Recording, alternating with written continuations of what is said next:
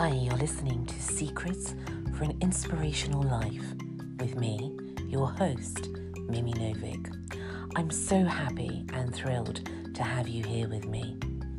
I have created this series for all of us so we can change our world together and live a more holistic and balanced life.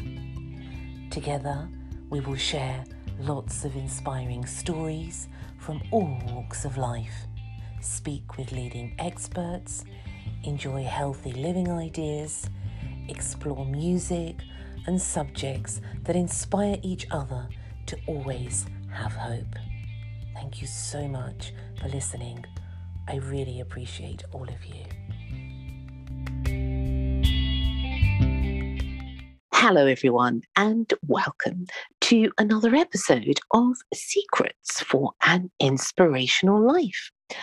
How are you all today? I hope that you are well wherever you are in the world. I don't know what the weather is like, but you know the British are always obsessed with the weather, so I have to say something about it. Here it's not too bad in the United Kingdom. It's quite a warm evening.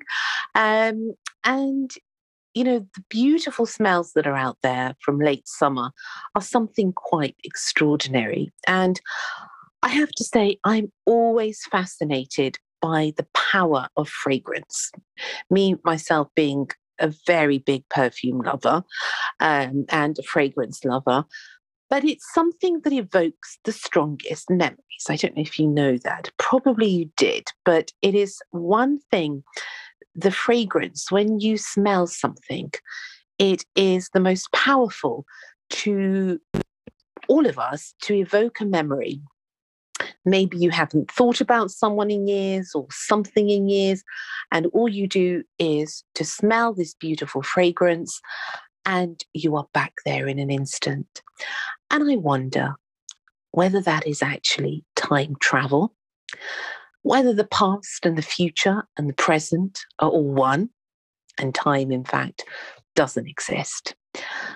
And if somehow we could go beyond time and space, maybe, just maybe, we could all meet in a completely different place where our hearts and souls could be joined, where we could understand each other in a much more deeper way without the use of words.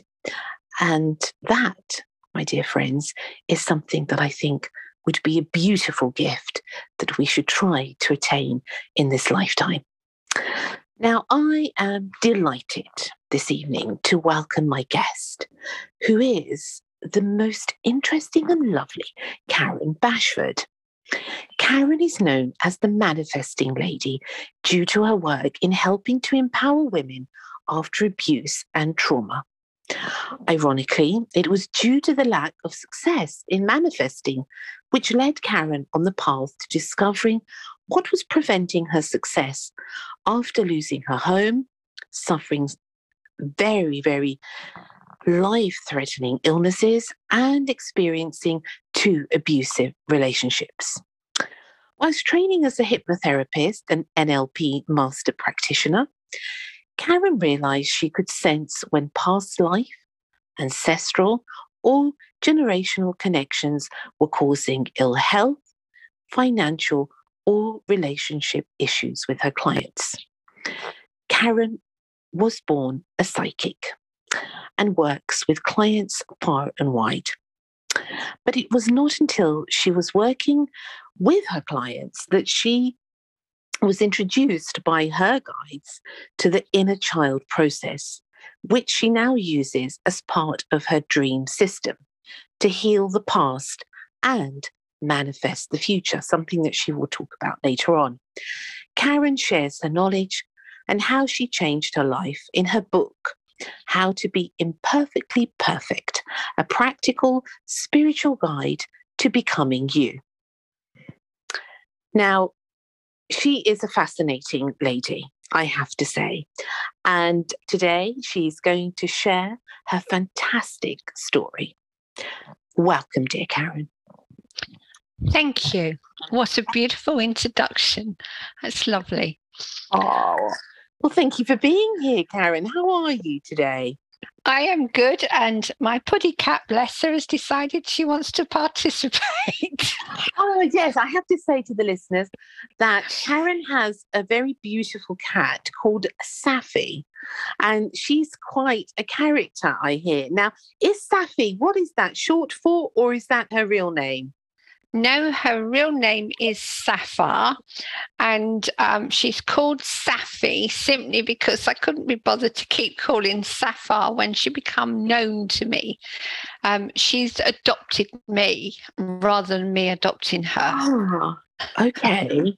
So what happened? How did you get to meet her? I'm such a cat lover. I know everyone Oh, knows this, so I have to have the story about the cat. okay. Well, Safi come to me after I moved into a bungalow that happened to be next door to her. Mhm. Her and her sister were quite happily wandering the garden. Safi come and introduced to herself the day I moved in. That was fine. I had no intention of having any more cats. It was just nice to have a neighbour cat. Unfortunately, her owner decided to take two dogs into the property and did not introduce her or her sister to them. They moved out rapidly because, unfortunately, one of them was a guard dog for a drug dealer Oh. and very much believed in attacking anything that moved. So she moved in with her sister, and her sister moved on about 2 years later, but she stayed and she's been with me ever since. And she controls my life. Bless her. Oh. She's now And sitting quite happily on my lap with a paw coming up towards my face. oh, oh, how old is she? She's 21. Oh, she's a little sort of gran, like a little nanny lady. Oh, yes, but she behaves like a kitten. And Oh. she certainly isn't the usual shape for a 21-year-old cat. She's decidedly chubby. Well, I've seen photographs of her, Karen, and I didn't think that she was a nanny. I thought that she looked quite young and boisterous. Yeah, yeah, that's her, but she's 21 years old. Oh, bless her. Oh dear. Whenever anyone talks about a cat, that's it. I'm off. Now, more importantly, let's get back to your story, Karen. Now, Uh-huh. you have such a fascinating story, and it's so interesting and it's so multidimensional in so many ways. But we've got to begin somewhere. Mhm. So let us begin right at the beginning. Where did your incredible journey start? How did all this begin? Well, I was born to parents that cared for me, showed me life, and supported me, encouraged me, did the best they could for me.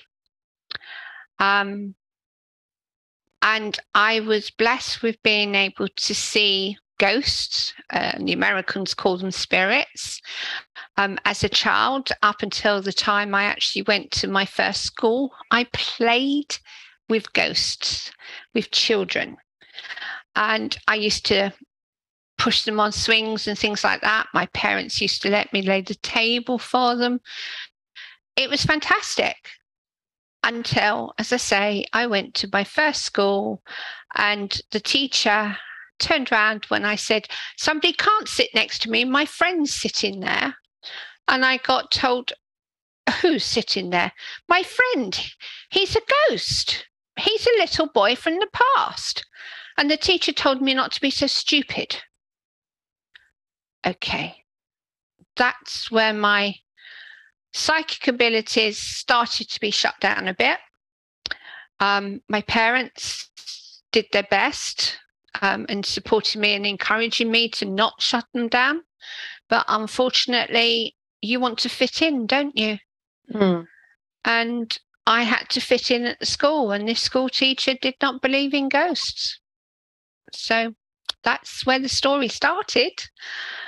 And it progressed, I suppose, from there. I didn't believe in myself for a very, very long time. Seeking love without knowing it, because at 50 years old, I discovered my parents had never told me they loved me or hugged me. It was just something that was part of my life. I hadn't realized it was missing.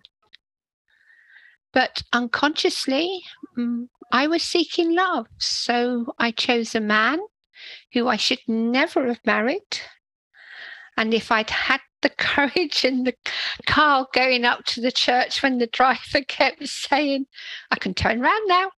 I can turn round. It's okay. I can turn round.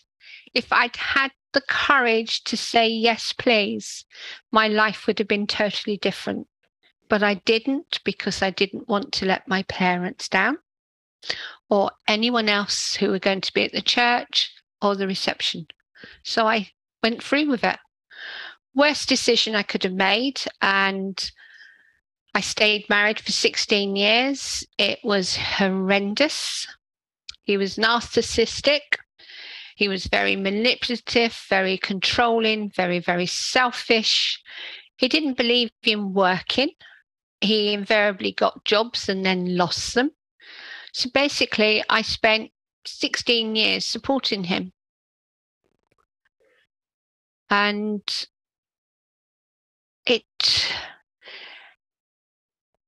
taught me a lot about self-respect, about loving myself, listening to my intuition and not ignoring it,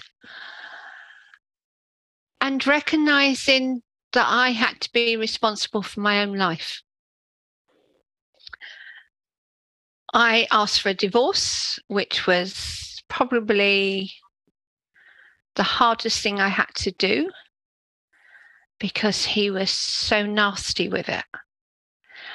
I come away with probably less than £6,000, having spent 16 years financially supporting him and building a beautiful home. He would not believe I had no money because of the time I'd spent supporting him. So he wasted a year and a half of our lives arguing that I had money. And financially, I came away broke. Emotionally, he had basically wrecked my confidence. Totally and absolutely wrecked my confidence. And I thought, that's it, done with it, finished, no more.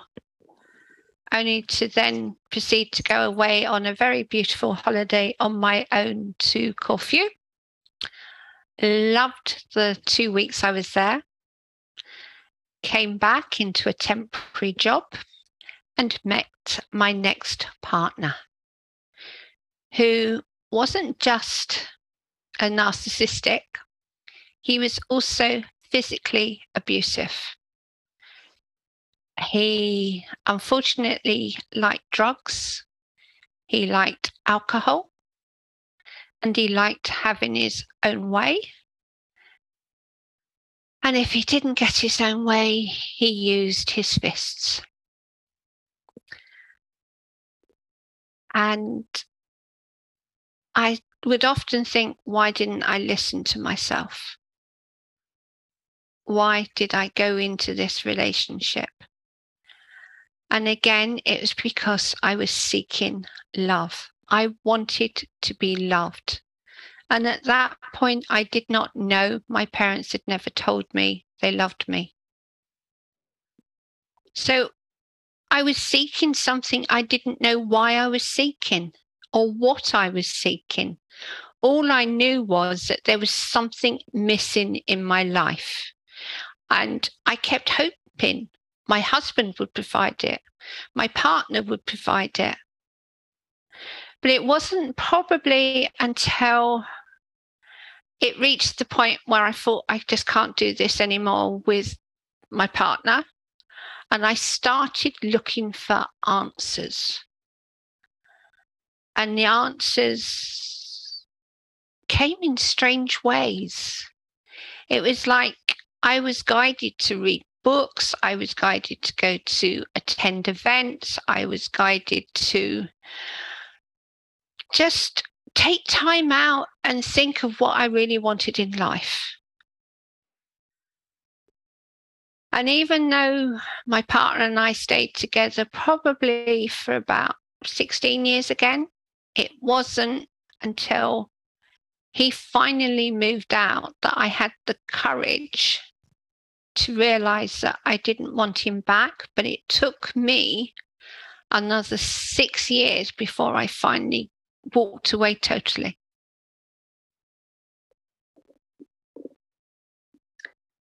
That is quite a story. That is quite a story. And I'm wondering in all of this, as you were telling this story, Karen, is how much of that is due to the fact that you were suppressed at that early age of, in a way, following your calling in life.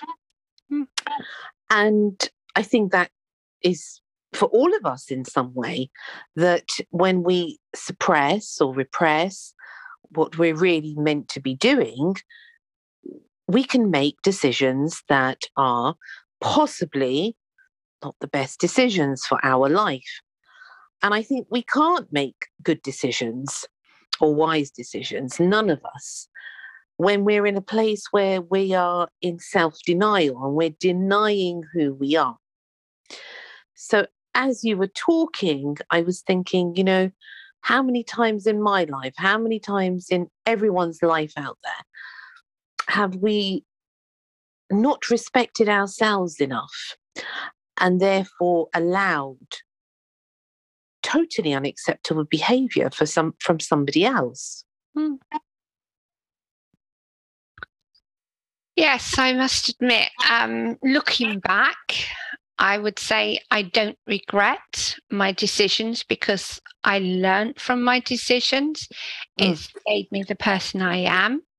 It's giving me a purpose that perhaps is stronger in a calling than it would have been previously. My background is finance. I've worked for a bank for 20 years. I've been a financial advisor. I've worked in financial market research. And when I initially started coaching after qualifying as a hypnotherapist and NLP practitioner, I focused on money mindset and helping women understand their relationship with money is very much to do with what they believe about themselves, not money itself. So knowing that, and now knowing that I focus on women that have been abused and traumatized because of relationships, I think I had to go through those experiences to bring me to where I am now. And for my guides to give me the method that I use to get such deep level healing and results for them. If I hadn't had those experiences, if I hadn't done the digging deep for myself and discovering, A, my parents hadn't told me they loved me, B, the realization that I was looking for love, the realization that we have to take responsibility for ourselves. And if we don't, our body, mind, and soul does its damnedest to bring it to our attention that something is wrong, which is why I went through financial ruin, basically, why I went through so many health issues, including an autoimmune disease that children get at 4 years old, that generally, once they have it, will pass by 10. I got it at 40. And without treatment, because the hospital I was under, it was a rare illness in the UK at the time. And the hospital consultant decided to put me on antibiotics because my body basically was eating itself from inside. My white cells did not recognize I did not have germs and bacteria in my body. So all it would do is produce more and more white cells to destroy the bacteria that wasn't there. So it was actually eating my body inside out. What condition is that, Karen? It's called Langerhans cell histiocytosis, treated as a form of cancer, and which is why I was given antibiotics originally, because I refused chemotherapy. Unfortunately for me, the doctor made a mistake on the prescription and gave me 800 milligrams of antibiotics a day instead of 200. Within a week, you would not have recognized me. I literally had been poisoned by the antibiotics. I stopped eating because I couldn't eat. I basically struggled to even drink water because my body reacted to the water. So for 5 years, I had to learn how to manage my body, not only to heal it from the autoimmune disease, but to teach it to recognize it was okay to eat, it was okay to drink. My food went down from a range to 5 things, basically. And I had to reteach my body how to accept food. And how are you now? Totally clear of it, not had it for 20 years. I healed myself without any further contact with the hospital, which is why I stress when I work with clients, you are responsible for your body. Your body talks to you. Listen to it. I decided to listen to it. And in listening to it, I realized my body was actually responding initially through the autoimmune disease by telling me I was out of balance, that my soul wasn't happy with what was going on in my life, and I needed to listen. So that's initially why I got the autoimmune disease. But then it was like a double kick because of the antibiotics poisoning. It made me seriously look at my life and what was going on in my life. And as soon as I started doing that, the autoimmune disease started to heal itself.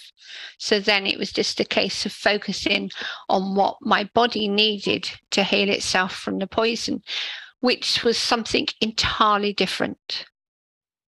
That wasn't body created, that was externally created. That's a very important point, because I think for many people out there, Karen, they don't have the knowledge sometimes or the understanding about their body. So I'm really glad that you brought that up, because ultimately, as you quite rightly say, we are responsible for this vessel that our soul is, traveling in. And the body speaks, of course, I know, the body speaks to us in so many ways. And you having suffered so many, life-threatening illnesses and all the experiences that you've been through, I think, the greatest healers go through the most traumatic tests in life, because I think that is what teaches us compassion. And unless we have that compassion for ourselves, we can't have it for anybody else. It's impossible. And I think in these times, just as you and I were speaking about before we started the show, it's a time now where people are being called upon by their own inner being, by their own soul, to find that purpose. But as you said, there's so much unresolved trauma that goes on, even that we don't even realize has happened to us. No, that's the sad thing about it. Mm. Trauma can happen so easily. Being born is a trauma in itself. Now, I'm not criticizing cesarean or anything like it, but you're being forced to be born at a moment you're not ready for. That's a trauma. Yeah. And you carry that trauma. The mother carries that trauma. The baby carries that trauma. That is just the start of it. If something happens within the mother's womb that causes the mother to experience trauma, an emotional shock, the baby picks that up and it becomes part of their makeup before they're even born. So if the mother is threatened by their partner in some way, or they experience some kind of threatening situation, that fear is already in the baby as a trauma. I believe that 1,000%, because we are so much more, aren't we? We're not just a being that's been born and we live this life. And this is, I think, where a lot of people find it so difficult in these times, is that everything seems to be so materialistic. It has a lot to do with technology, but actually it's driving people further and further away from their real essence. But when we look at even before we were born, as you said, what was going on before, I do believe this really sincerely, that, we all agreed to come onto this planet. This is not, a coincidence.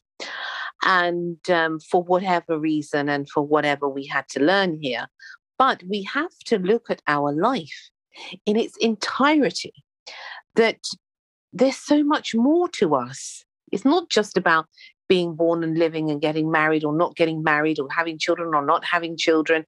That is not what the reality of life is about. No, definitely not. The reality of life is that we are spiritual beings.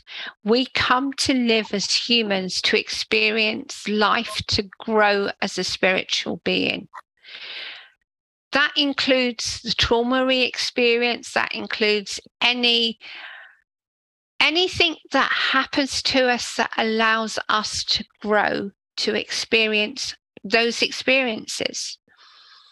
What we forget is we have a point that we reach where it says enough. We don't need to continue with this story. We can take action to create change. And that's basically what I started to do. Each time I had a realization that I was responsible for my life, my body was communicating with me. My mind was saying to me, this is what I believe, but my body was saying something else. And my soul was crying to me to say, please, can we look at this? And that was partly my spiritual guide saying to me, look at what's happening. Why is this happening? Are you accepting this? Are you tolerating this? Or are you choosing to make changes? And it was like every time I got a kick up the backside, I suppose, from the universe, my guides, it created a new realization that then took me on a different path to another realization. It's not until you're prepared to accept that you are fully responsible for what is happening to you that you can really truly step out and say, this is me. This is who I am, and this is why I'm here. But you have to go through that journey to discover what's happened to you, why your body's reacting as it is, why your soul is trying to get your attention as well. Yes, that's very important because I do believe this, and I've had experience of this with many people, and including myself, where actually every sort of physical ailment is actually a manifestation of a spiritual ailment. Mm-hmm. And one goes in hand with the other. The physical doesn't appear unless it's appeared in the physical realm, in the spiritual realm. So, but learning to understand that, it takes a huge amount of bravery, doesn't it, Karen? Oh, yeah. I could have walked away quite easily and just said, okay, I'm not dealing with this. I'm just going to allow myself to be ill. I'm just going to just basically accept what's going on, not fight it, not try and find answers, but just accept. But then would I be happy? And we're here to be happy. And if you're not prepared to face the challenges and to grow through the challenges, are you ever going to be really happy? And happiness is momentary, isn't it? It's something that people always say, I want to be happy and I want to be happy. I have a friend of mine, and this is her favorite line: I want to be happy. Well, what's going to make you happy? I'm not really sure. And we can get so caught up in chasing these rainbows and these stars of happiness that actually we miss everything that's inside of us.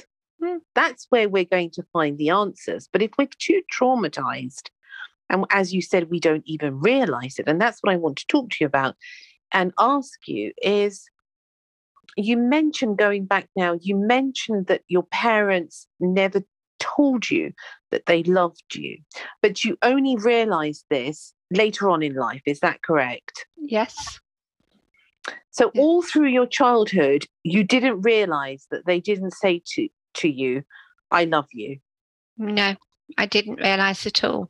It was not part of their vocabulary. That wasn't part of my life. And I never consciously thought about it because it wasn't there.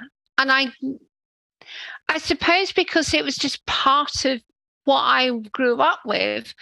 Even when I started going to friends' houses and, seeing other children and seeing them with their parents, I didn't really listen for it because I wasn't conscious of it. Okay, so you were not aware of its existence in a way. No, not at all. Not at all. And how did you realize that? I was working with a coach, and she said to me on one session, at the start of a session, Karen, tell me, what do you truly want in your life? What would you really love in your life? And out the blue come these words. I just want my parents to love me, to tell me they love me. And I'm not kidding. I was in tears because I had never, ever realized it was such a missing part of me. Because we come to this world expecting our parents to love us. And yes, my parents loved me, but they found it impossible to. And even now, my mother cannot say the words to me. Unfortunately, my father's passed, so I know he never will. But my mother still cannot say to me, if I say I love you to her, I will always get back and me from her. She cannot physically say the words, I love you. And how does that affect you now? I've accepted it.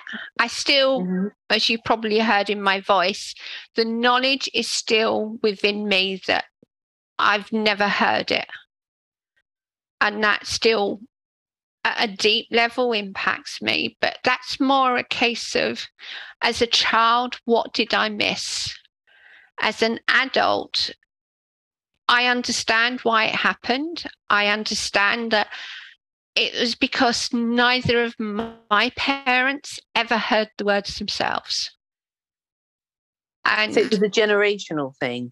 it carried through generations. I know for a fact, at least 4 or 5 generations back, none of them ever spoke the words, I love you.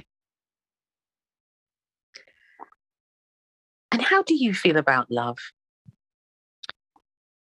I see love as an extension of my soul, because we are born to love and to be loved. I am the first one to go and give somebody a hug, even when it wasn't allowed. Oh, naughty. But to me, it's an expression of love. And I quite happily say to somebody, I love you. I will end my messages with, I love you. Because loving is expression of me. And of other people. Why should we not acknowledge that love is part of us? I think because people, I don't have the answers. I'm not wise enough for that. But from what I see, from what I've seen in my experience, is that, I mean, I just want to love everybody. And me and my friend had this thing once where I would say, oh, I love everybody on the motorway when we were driving on the motorway. And then some days I'd be in a bad mood and say, I don't want to be friendly with anyone. She said, don't you love everyone on the motorway? No, I don't love everyone on the motorway. But sometimes you can feel that immense, strong feeling and state of being, I think, of being in love with everyone and everything. And that is truly something that comes from deep within us. And I totally agree with you. I mean, I believe we were created in love and to be loved, but people are afraid. And I think that the word is so easily said, but to actually feel it from somebody is something completely different. Because your parents could have said to you all day and every day, I loved you, I love you, but maybe not shown it. On the other hand, they could have shown it, but never said it. So what's more important? I don't know. Is it a personal thing? Is it what one soul needs and another soul doesn't need, the confirmation? I don't know, Karen. What do you think? Well, based on the 5 languages of love, we each have a way of receiving love. Now, I do know mine is quality time. The 5 languages of love, what's that? Okay, so the 5 languages of love are quality time, affirmations, acts of service. Oh God, now you've got me. Touch. I can never remember the 5th one. Gifts. So you've got those ways of receiving love, and we each have our favourite. I, since having been in my 2 relationships, realised to me the most important thing was quality of time. So if you're going to spend time with me, you give me your attention. You don't do other things. You just give me attention. And then I'm happy. My love tank is topped up. I also love to give quality time, but because of my training and all the research I've done, and the fact that I'm conscious that I didn't hear words of love, that other people need to sometimes hear those words or receive those gifts, even if they're tiny little gifts. Even giving somebody a sweet is a gift as far as that person is concerned. It's how they receive love. So for me, the fact I didn't hear my parents say those words really shouldn't have made any difference based on the fact I love quality of time. But I think as spiritual beings of love, words matter as much as physical actions. Yeah. So I think there was a disconnect for me, on top of the fact I was told by a teacher I couldn't see ghosts. It was almost as if words had become important. The lack of words, as much as the physical words spoken, had become important to me because of those experiences I had with my parents initially. Now, these spirits, let's call them spirits. Yeah. Did they give you love? I felt love. And there was no question that they were happy to be with me, that they wanted to be with me, that they enjoyed my company. And there was never any question of, oh, well, you can't do this or you can't do that because you're not a spirit, or you're human. There was nothing like that at all. They were showing me, I suppose, that love is all enclosing. It surrounds you. Does that make sense? Yes, I understand what you're saying. And I'm just curious as to whether your experience in the spiritual realm with these beings that were part of your everyday life, because they obviously are functioning and existing in a different reality. It's when they crisscross into our dimension that some people can see them and some people can't. But also their communication is very different because their essence is different. They're made of a different essence than us as human beings. So I wonder whether this love that you speak about is also because you have experienced so many different types of love in a way. And I know a friend of mine who said to me that, she has connections with the spirit realm, and they find it very difficult. People then find it very difficult who have these connections to have relationships on this earthly realm, because it's such a different type of engagement. So I'm wondering if there is something in that this love that you speak about actually for many people is something that they can never attain to because they are connected to the other spheres, so to speak. And we can't not pull that into onto the table because we're all different. That's a good question, and something I'd never really thought about before. But my instinct states that as spiritual beings, there is no reason why we should not experience pure love. But it has to start with ourselves. Absolutely. But I've heard of many things, and many people have told me about these things and their experiences. But when you are communicating with the other realms, it is not you're not a day-to-day.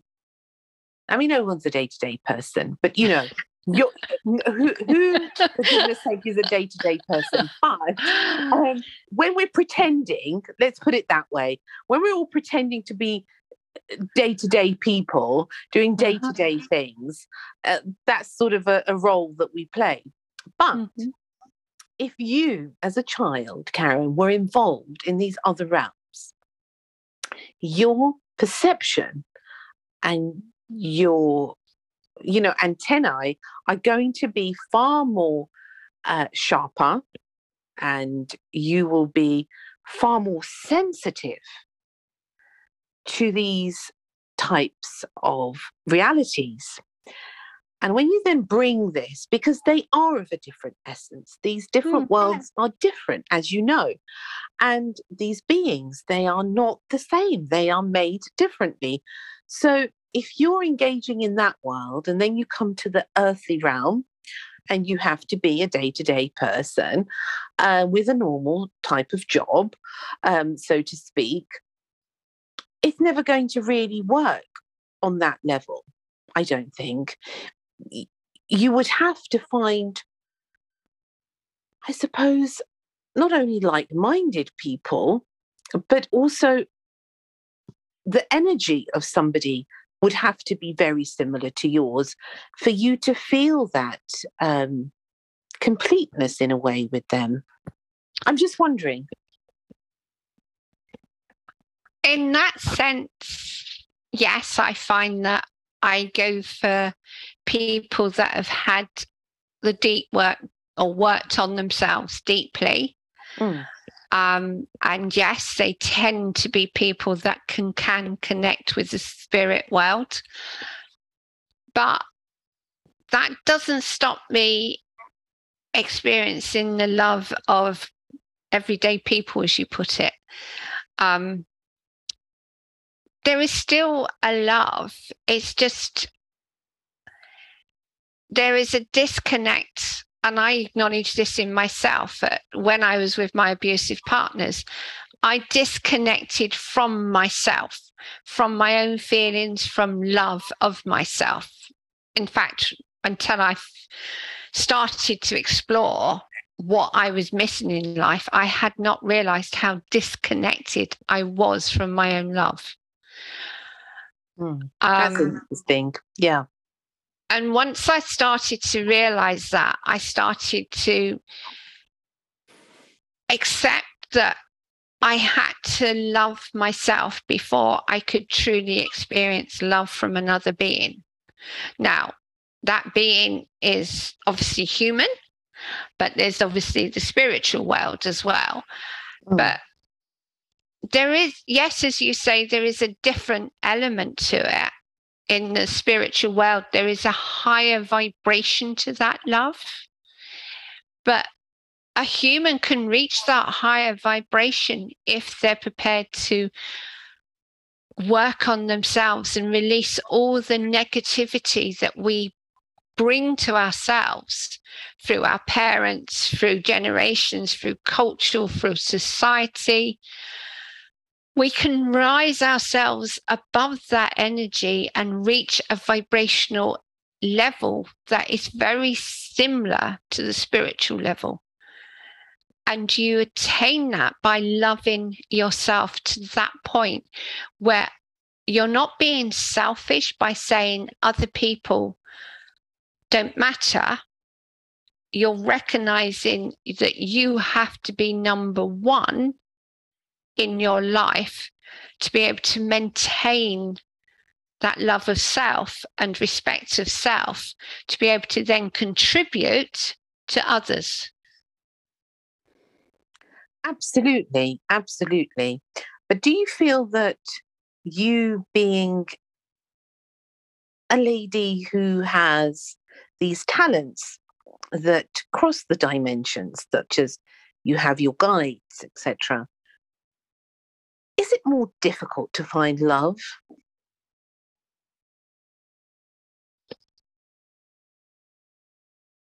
I would honestly and truthfully say yes, I suppose it is.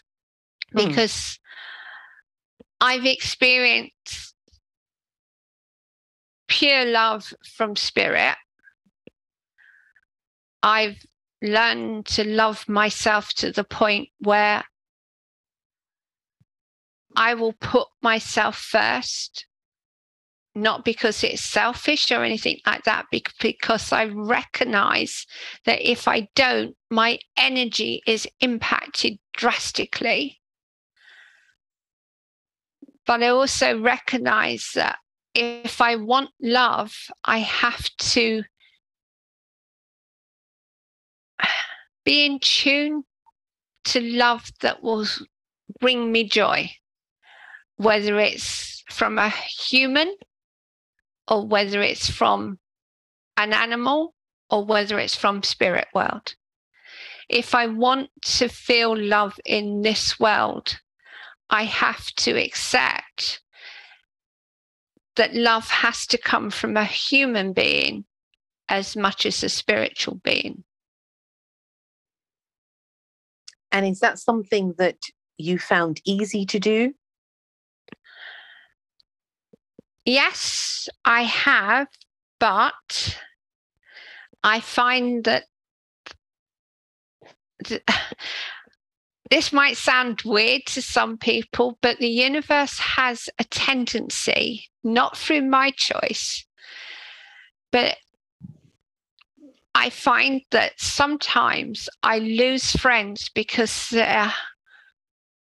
they aren't matching my energy. So I find that it's like I start disconnecting from them unintentionally because they're not matching my energy. Yes, that was my thought. That is it that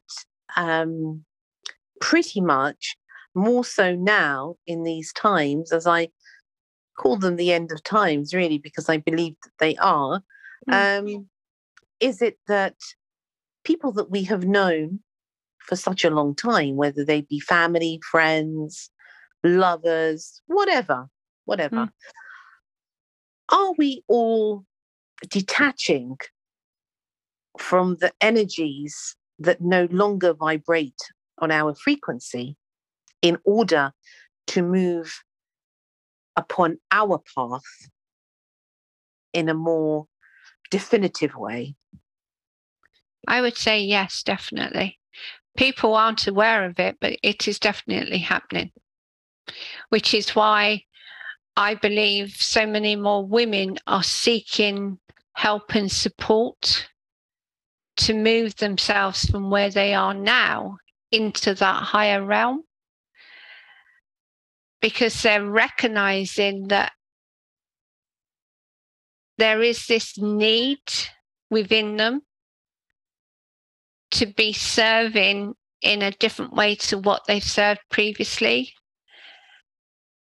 And there's no reflection on men, but simply the way the patriarchal society we've lived in has put the woman down. It's no longer serving the woman in the way it might have done. That they're now starting to realize that they don't want that. They want something more for themselves. Give me an example. Okay.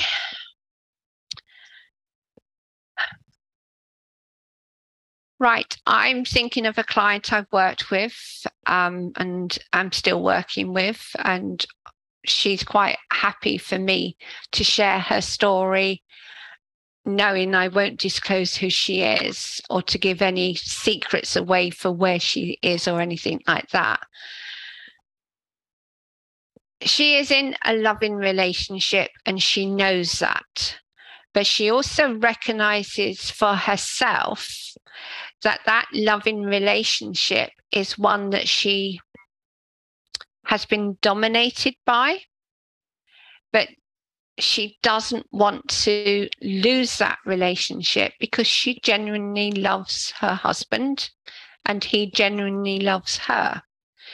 But she's now starting to realize that because it has been a dominating relationship, she's looking at her life and thinking there's got to be more than just being in this relationship.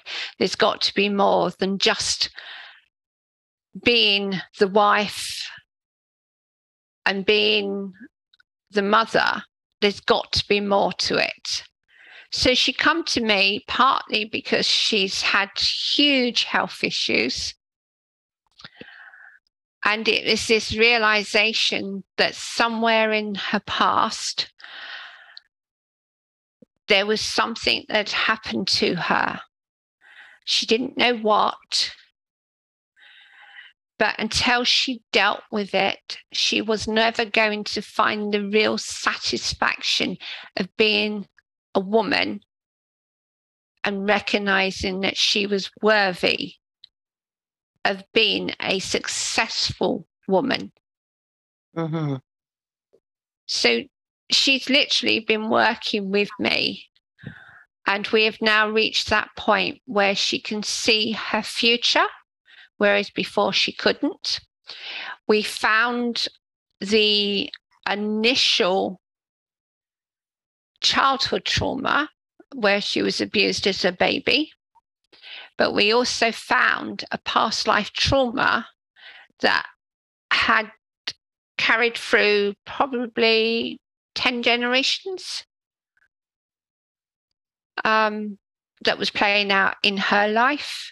We've also found a event that happened in Charles II century, that again was part of her past lives, that again were playing out in this lifetime. And it was like, in finding all those answers, she's now recognized she has the right to express what she wants and to be able to, she still can't love herself, but she can respect herself. So is that something that you do, Karen? You delve into past lives also? Yes, I do past lives. I do generational lives. I do dimensional as well. I can work on land issues. I can connect back to spirit and find answers that spirit can give the answers to. Now, I want to ask you, and of course, I'm not asking you to divulge your secrets, but people will say out there, I mean, I understand this, but some people will say out there who are new to this, how do you know about ancestral and generational things? Because, you know, there's lots of things out there like past life regressions and things like that. How do you do that? Do you do that on your own, or do you do that with your guides? With the past life and any ancestral, clients are always involved. I am basically their guide. I work on the basis that I only need a very small amount of a person's story of what their life is up to that point. So if a child had been abused by a parent or witnessed abuse, whether there was financial problems within the family, whether there was health issues within the family, all things like that, just a very small amount. I don't want to know their story. It's their story. I don't need to know it. Just giving me that allows me to know where the starting point needs to be for them. And interestingly, I don't hypnotize them. I don't need to. If you show somebody how to connect back to their true self, their soul, they have all the answers inside. They don't need me to tell them. They can actually do the work and find the answers themselves. All I'm there for is to guide them on the actions they need to take. But once they connect, they can be way ahead of me. Because once they start getting the answers, they know the stages they need to go through to resolve the issues that they have. So everyone has their answers within inside them. It's just tapping into those answers. And yes, they might say to me, I don't know if this is true, but this is what I'm feeling, or this is what I'm being given. I'm not to question that. It's what they're being given. if I feel that they're missing something, I can ask questions. But generally, a client working with me will have the answers within seconds once they connect in. And it's just a case of confirming for themselves that what they're receiving, because if you listen for the very first answer or the very first feeling or the very first image, it will be the truth. Your soul, your intuition, your guides, whatever you want to call them, however you want to work, will never lie to you. They gain nothing from lying. Your ego does, because your ego wants you to stay stuck in this place of safety, which is why you should never think of the answers, which is why you should always trust the first impression, the first words, whatever you receive are the correct answers. So no, I don't. My guides are there to just support me, but basically they're there to help me help the client. I often find that with clients, I get a sensation in my body. The client I worked with recently, the first call I had with her was, she was just asking how I worked and whether I could help her, because she'd been to so many other people, therapists and counselors and everything, had still not found the answers to why she was experiencing what she was experiencing. And she was just talking to me, explaining what she'd been doing. And I suddenly turned around and said, stop talking. Please just stop talking. I have a really important question to ask you. And she said, oh, okay. Now, I'm not normally that rude, but my throat was closing up because I was feeling like a fork was being pulled down my throat. And I said to her, who did you need to say, listen to me to? And she said, that was my mother. My mother never listened to me. I had to create illnesses to be heard. And that's what I had experienced with her. I literally felt somebody was putting a fork down the inside of my throat, and it felt as though my throat was closing up.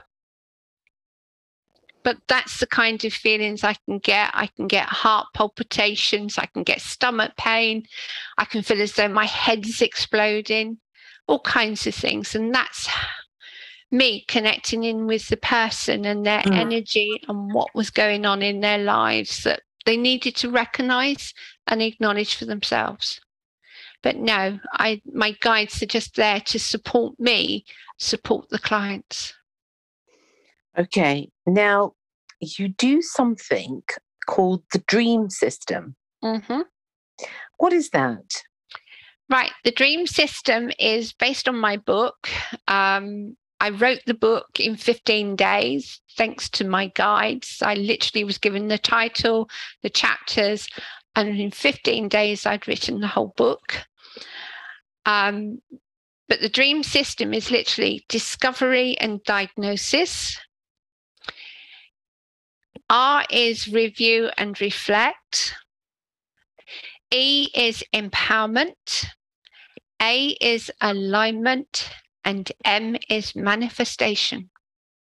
And if you go through that process, you will, at the end of it, be clear of your trauma, of your abuse, past history, limiting beliefs, and anything else.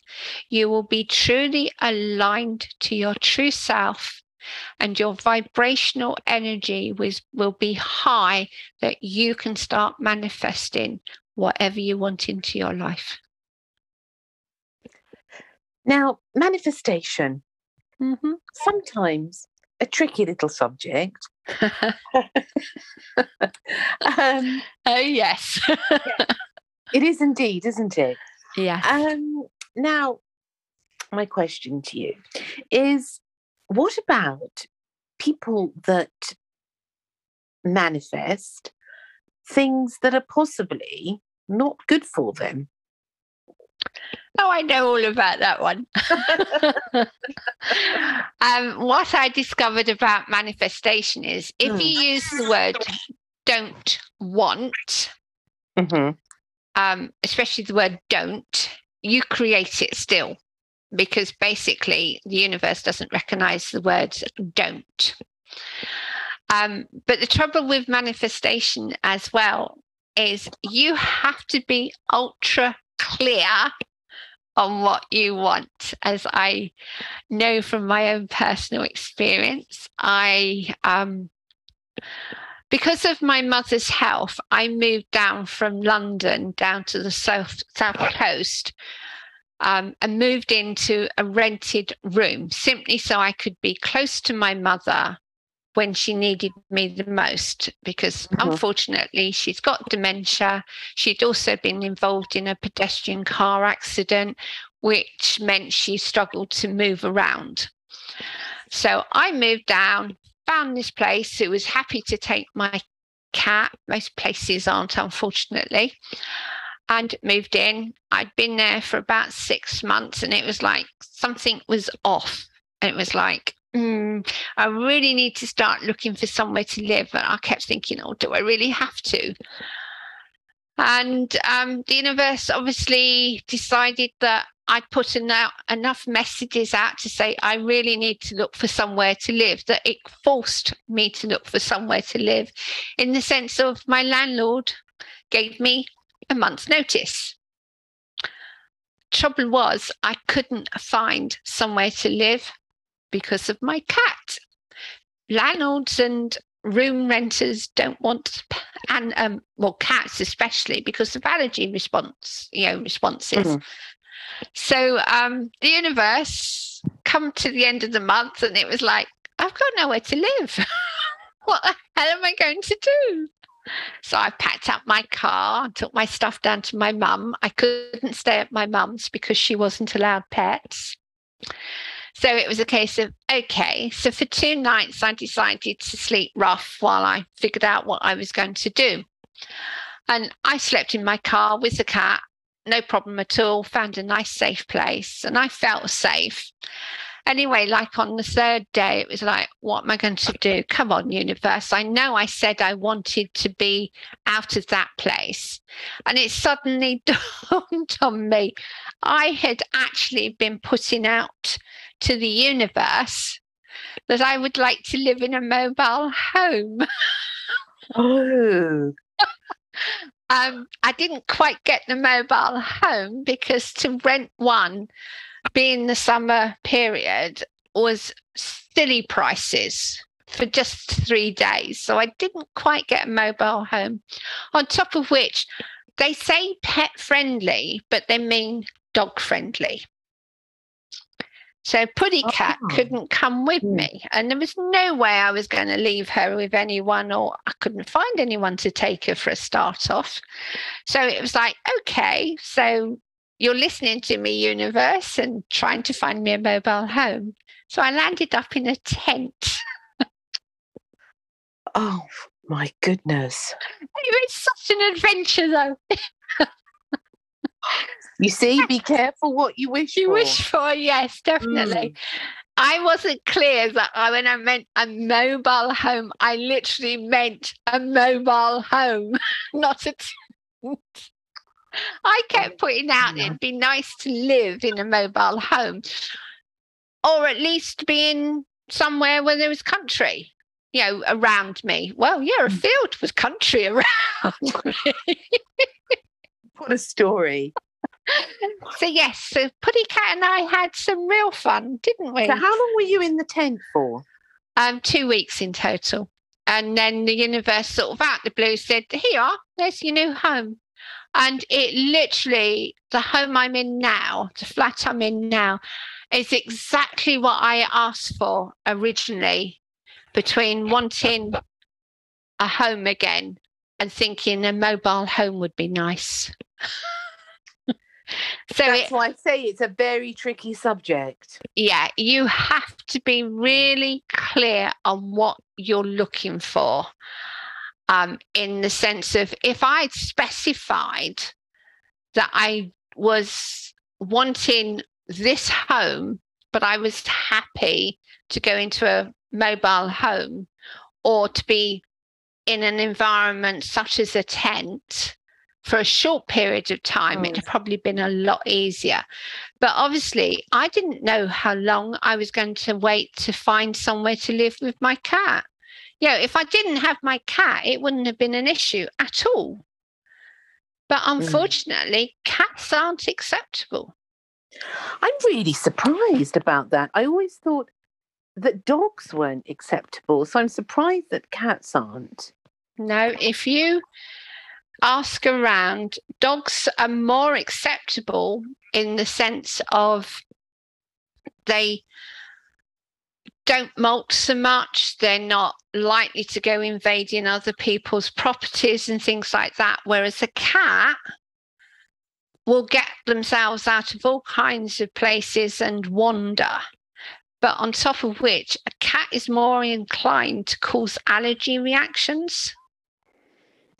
If you speak to people, cats are the ones that cause the allergies far more than dogs. And I must admit, Safi, bless her, molts like there's no tomorrow all the time. So to go into a property knowing that you're going to have a cat that molts and their fur goes everywhere. So yes, I can understand why they say no cats, but a lot of places will say no pets at all. That's a shame. That's a real shame. So your Safi has led you on quite an adventure. Oh yes, bless her. She certainly has. And I love her to pieces for it, because she will come up in the morning, lay down next to me and literally snuggle up and give me hugs in her cat version. Oh, and how long have you had her? Probably 10 years now. 10 years. Yeah. Oh, my goodness. Did you, I haven't watched it, but it reminds me of the story, sort of loosely. I'd like to watch it. Is it a cat named Bob? Yes, it's a beautiful story. It have you really, seen the really film? is. Yes, I think I have. Yeah. She's That's a bit like that. Yeah, she's a bit like that. She will sit and look very pretty and let everyone stroke her, and then she'll turn her nose up and walk away. I've had enough, thank you. But I always say I'm her slave. I don't own her. I'm not her owner. I am her slave. Yes, I think all of us cat owners know that feeling. Yeah, cat comes first. Human comes second. Yes, absolutely. Oh, my goodness. Well, what a story. There's so many things that are so intriguing about you, Karen, that I would love to talk to you. So you must come back on again. Wow. What a fascinating lady you are. Thank you. An absolute delight, really, to have you on tonight. I was captivated by each of your stories and what you had to say. And there's so much profound wisdom in it. And only someone who's been through so much and experienced so much can really be such a good storyteller. Thank you. It's been a pure pleasure, I can assure you. Absolute pleasure. Thank you. Now, for people out there who want to know more about you and about, is it 2 books that you've written? Yes, it's How to Be Imperfectly Perfect, a practical spiritual guide to becoming you. It's practical because I'm very practical in myself, but it's also connecting back to who you truly are. And the other one is, what's your money personality? That was written from my experiences of working in the bank and seeing how people behave with their money. Mm-hmm. And it's based on animals, the characteristics of an animal. Like you get the squirrel. The squirrel is very much the hoarder, but it also likes to spend. However, the hamster is the total hoarder. You get the cat who loves to spend, loves to give gifts, but is often flat broke. Then you get the ostrich who sticks its head in the sand and doesn't want to know anything about money. You then get the cuckoo who basically says, you look after my money. I don't care. You do whatever you want. I cannot look after it. Then you have the hedgehog, petrified of losing money. So basically just holds on to it, but actually spends it, but tells everyone, you've got to be careful, you're not conned. And you've got the meerkat, simply because the meerkat takes such risks in eating Scorpios. So that's the pure risk taker. Will literally waste money just on a potential of achieving more return, even though at the end of the day they could end up losing it all. So yeah, there's 9 characters in total. How interesting. And is it a storybook?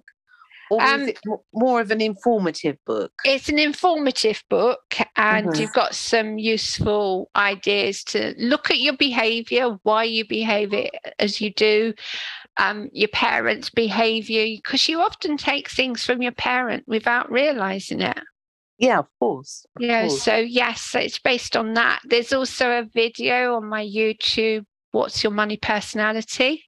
Have you got a YouTube channel? Yes. What's it called? Karen Bashford. Okay, and you have a website. And yes, and that's the manifestinglady.com.